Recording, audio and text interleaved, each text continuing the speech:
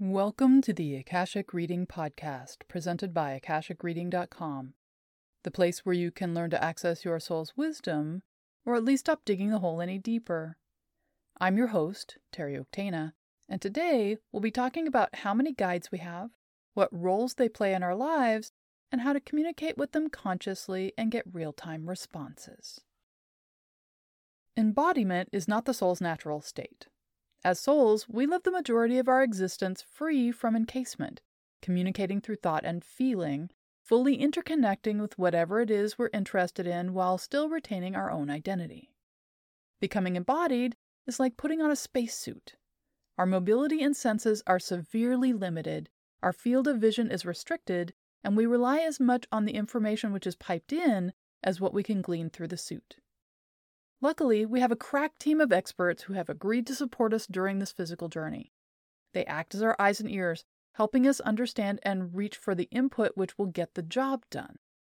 They try to keep us on track to meet our goals, monitor to make sure everything is working within specified parameters, and watch out for anomalies as well as the unexpected. They can't be embodied with us, but as much as they can, they work to assure the trip is successful and we make it home in one piece. Each living person has a team of guides, our entourage as it were. They are beings who have agreed their sole purpose, while we're embodied, is to support us in this life. The average number of guides is 3 to 7, depending on the needs of the soul and the life they've planned. Most people never notice them because, like good backstage hands, guides work behind the scenes and try to keep themselves out of the way so the focus can be on the actors and the stage. These spirit guides are responsible for supporting various aspects of the embodied soul's experience.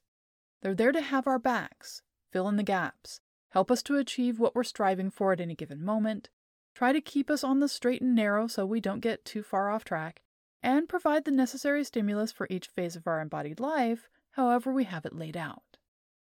In general, all guides have to work within specific guidelines.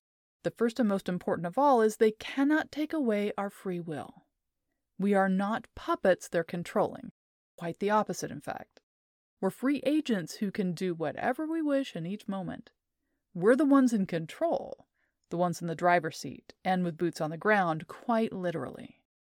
Unless specifically contracted to do otherwise, guides are required to interact with us in a way which doesn't attract our conscious attention. No appearing visually to provide us messages from on high, writing things in the sand, dust, or dirt in clear language, no whispering whole paragraphs in our ears like someone giving us the answers to the test on the sly, or popping whatever tool we need into our hands like a genie. That would be cool, but would also interrupt what we're trying to do here. There is a caveat to this, though. If we consciously reach out to contact them, then they're allowed to interact with us more directly, respond to requests, and become more directly involved in our life per our invitation.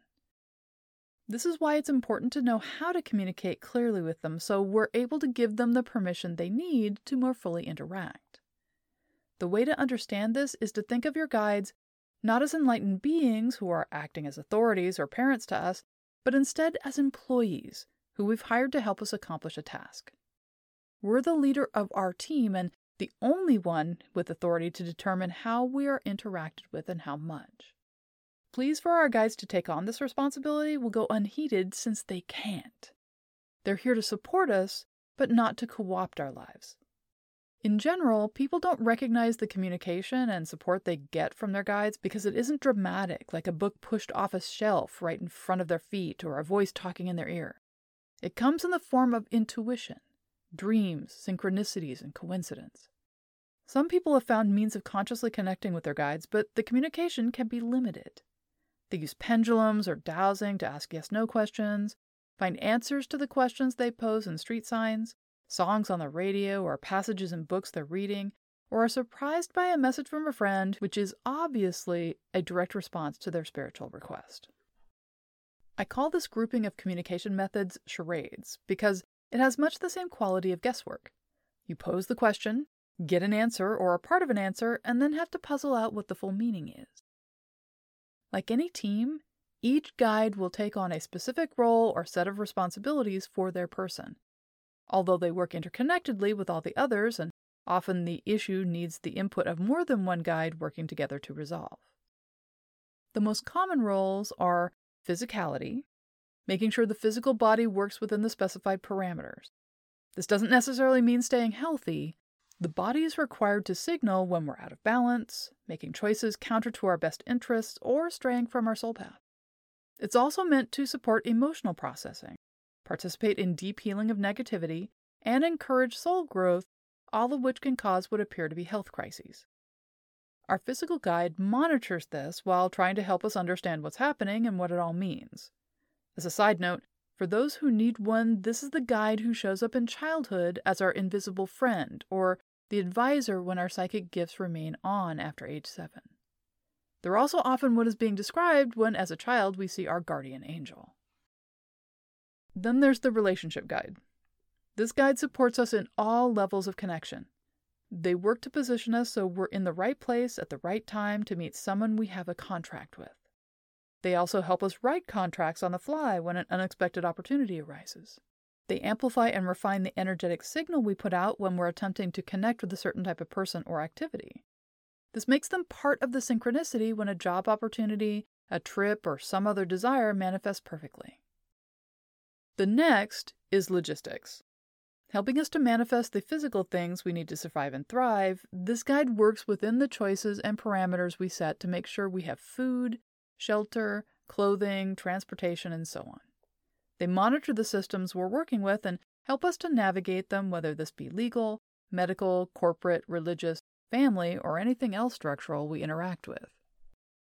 Our personal spiritual path guide makes sure we keep in alignment with our soul during the journey.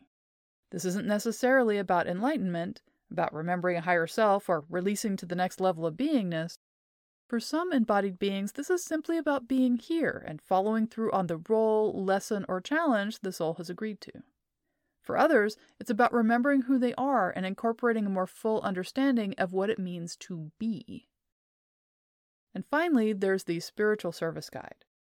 For those who come not for their own lessons or becoming, but to be in service to others, a guide will have been selected to support them in adding this aspect into their embodied life. As service comes in every form from energy healer to NGO worker, nonprofit executive to therapist, soup kitchen employee to architect, the guide provides support to the soul in finding the best means for doing their chosen service. This includes helping them select from a variety of options, finding the right avenues to pursue within that option, and then implementing. Each of us is capable of increasing our level of access to our guides and facilitating the communication process. But before delving into the how, it's helpful to look at the who. Each of our spirit guides is a person. They're a unique individual with their own experiences, personality, and capabilities. In embodied life, the way in which we identify individuals is by name, and this is one of the first things we ask for or look into when attempting to connect with a spirit guide. What's their name? And it's something which trips people up on a regular basis, because names are unique to embodied existence. When communication is through thought and feeling, when an intimate conversation means interpenetrating each other, who you are is your name. There is no other soul but you, so there's no confusion in who you are or need to represent yourself in symbolic form. Names are a means for souls who communicate in linear time via physical expression to indicate which individual they're referring to or who they are separate from others. We're taught this means of expression and interacting with our world almost immediately through repetition, associating the being who is caring for us as Mama or Dada. By the time we're seeking conscious connection with our guides, our desire to know who they are by knowing a name is instinctive. So when a guide is asked what their name is, they have a range of choices. To provide their true name is to present us with direct, unmediated connection to themselves. The Bible describes this experience when discussing how people are unable to look at angels directly because their light is too bright and their face is too overwhelming. This violates the communication requirement of non-intrusion, so they don't engage at that level. Some choose the simple expedient of taking on what we would think of as a nickname. They choose something easy for their person to pronounce, which promotes a feeling of camaraderie, while at the same time representing a bit of their own personality and their role. Hence, there are quite a number of guides with names like Chuck, Roger, Claire, and so on. Guides sometimes choose to use their title rather than a nickname, but the effect is the same. If they work in the angel corps under the auspices of the Archangel Michael, they might call themselves Michael. The same for any of the corps like those working under Gabriel, Raphael, or Uriel. Some guides choose to use a name they've acquired through their own embodied experience. Usually, this is a name they have pleasant associations with and which is pronounceable and understandable to their person. There's no use in using a name which the person can't pronounce and even understand clearly unless you want frustration or a sitcom type of humorous experience. When offered a preference of identification, guides choose to be represented visually. The way in which we process visual information is much more akin to the holistic communication methods souls use when in their natural state. With a visual, we take in not only data, but we react emotionally and are able to connect spiritually. We're moved on multiple levels simultaneously and so able to understand more comprehensively even if we are not conscious of doing so. This is why guides, when asked the question of who they are, often present a visual image. They may choose something which is non-gender specific, or a gender which effectively represents the role they play for their person. They may associate themselves with a character from TV, movies, or books, someone from our past, a historical figure which helps us understand their personality. Someone like an icon allows us to access an app or program. The visual naming mode extends into the physical. Like icons or devotional candles, from medallions to be worn or figurines representing the deities, physical representations allow us to focus our thoughts and our communications with beings who are not physically embodied. They facilitate relationship by bringing the being into our lives in a tangible way. This also works well for our spirit guides. A physical object can be selected which then represents a spirit guide, just like a bowl of water can be used as a representation of the ocean or a candle to symbolize the element fire. Asking a guide what they would like to be represented by can facilitate closer relationship and communication. What they prefer, how they help you acquire or create it, and how it is to be utilized provide deep levels of connection and meaning about who they are and who they are to you. This process can then be expanded on to create new ways of communicating and relating. Representations of each guide who works with you can be set up as an altar or in a place dedicated to meditation and reflection. This can be as simple as setting things on a windowsill or nestling them on your desk. Once the items are situated, they serve as a focal point, much like a smartphone which has your guide's contact information programmed. Looking at the items or spending time with it focuses your thoughts and energy so communication becomes much clearer.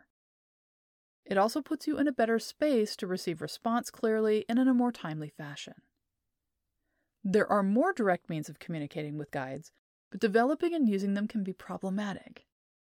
Some people have a natural aptitude for clairaudience and so can hear their guides and other beings in real time as they go about their lives. Not everyone has this fully developed ability, and those who do can't always control it. It can get stuck on, meaning they hear everything all the time. Or it can be what is thought of as a wild talent, only working when it wants and often when less than convenient. Some people have the ability to see guides and communicate with them in real time, which suffers from the same issues as clairaudience. Automatic writing can be a bit easier, but requires the person to focus, meaning they can't do anything else in the moment. Don't automatic write and drive. In the end, if we're interested in communicating consciously with the beings who support us in this embodied life, we'll find a means which works for us and for them.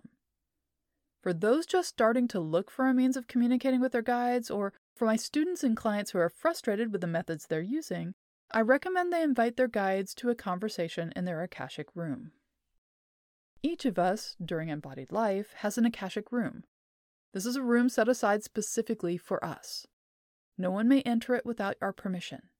It reflects the life we're leading in each moment and supports us in engaging more fully not only in the practicalities of living, but of incorporating our spiritual path and the true nature of our soul into those practicalities. It's a place where we can investigate current problems, learn about the reason why we're embodied, what is possible for us in this lifetime, conceive of and work through manifesting things into being, and so much more.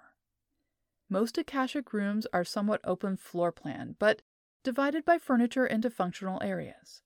Some have beds, dining tables, conference room and workshop corners, and most have sitting areas for 2 or more people. These can look like little seating groups similar to coffee shops or full-on living rooms. Many have chairs facing fireplaces. These are great areas to begin exploring communication with Akashic beings. Inviting a being to your Akashic room is incredibly simple. All of my students do this automatically with each lesson. The guided meditation tells them an animal guide will greet them, and just hearing this intention sends the energetic invitation so the guide is there when the person arrives. It's not necessary to know the name of the spirit guide you wish to work with, but it is good to specify the type or area of responsibility they have in relationship to you. In the case of class meditations, the invitation to the student's animal guide allows an animal guide to choose to work with them if one isn't already doing so, or an entire group to do so on a rotating basis, and so forth. For example, setting the intention to invite any of your personal guides who is interested or willing to work with you in this way means those beings who work with you specifically can choose singly or en masse to come meet you as it works best for them and for you. I don't recommend inviting just any being who wishes to work with you to your room. This is a bit like the difference between sending a party invitation specifically to Mr. and Mrs. Smith versus one to occupant. Either the Mr. or the Mrs. could answer the invitation, and either would be welcome and appropriate, but occupant is an open invitation to absolutely anyone, which often isn't helpful and can be a waste of time. Conversations with spirit guides or any beings in the Akashics follow social rules similar to those we use here in embodied life. When you invite someone into your home, they're your guest and you're the host. Conventions vary, but in general, a host is expected to provide hospitality, set the tone for the visit, and lead the conversation, at least initially. In the Akashics, this means guides will wait patiently until they're spoken to. They won't burst in with a message or reams of information to impart. If asked, "What do I need to know?" they often remain mute because there really isn't anything the person needs to know, and the room's person invited them, not the other way around. Most conversations in embodied life start with a greeting. If we know the person, this is just an acknowledgement, whether a nod, a handshake, or a hug. If we don't, then introductions need to happen. Because we're encased in bodies, and most of us are neither telepathic nor truly emotionally fluent as empaths, we're relegated to using names, a series of sounds and symbols expressed in a linear manner as a means of expressing who we are. In the Akashics, no such formula is necessary. Without encasement, a being expresses who they are by fully being what they are. This makes for interesting and sometimes confusing interactions between spirit guides and embodied beings as expectations and communication styles clash. What I suggest for my students, rather than ask the name of the being they're meeting, is they ask how the being is related to them or what role they play for the student in this embodiment. The conversation usually flows from there. For those who haven't taken my classes, I've created a guided meditation which you can find on my website on the freebies page with several other meditations. I've put a link to it in the description. And that's all the time we have this week. If you're interested in knowing more, check out my website, akashicreading.com. And if you're enjoying this podcast, please consider supporting it by subscribing on Patreon. You can see all my other offerings and get regular updates about what I'm working on at patreon.com/TerryUktana. Thanks. Bye.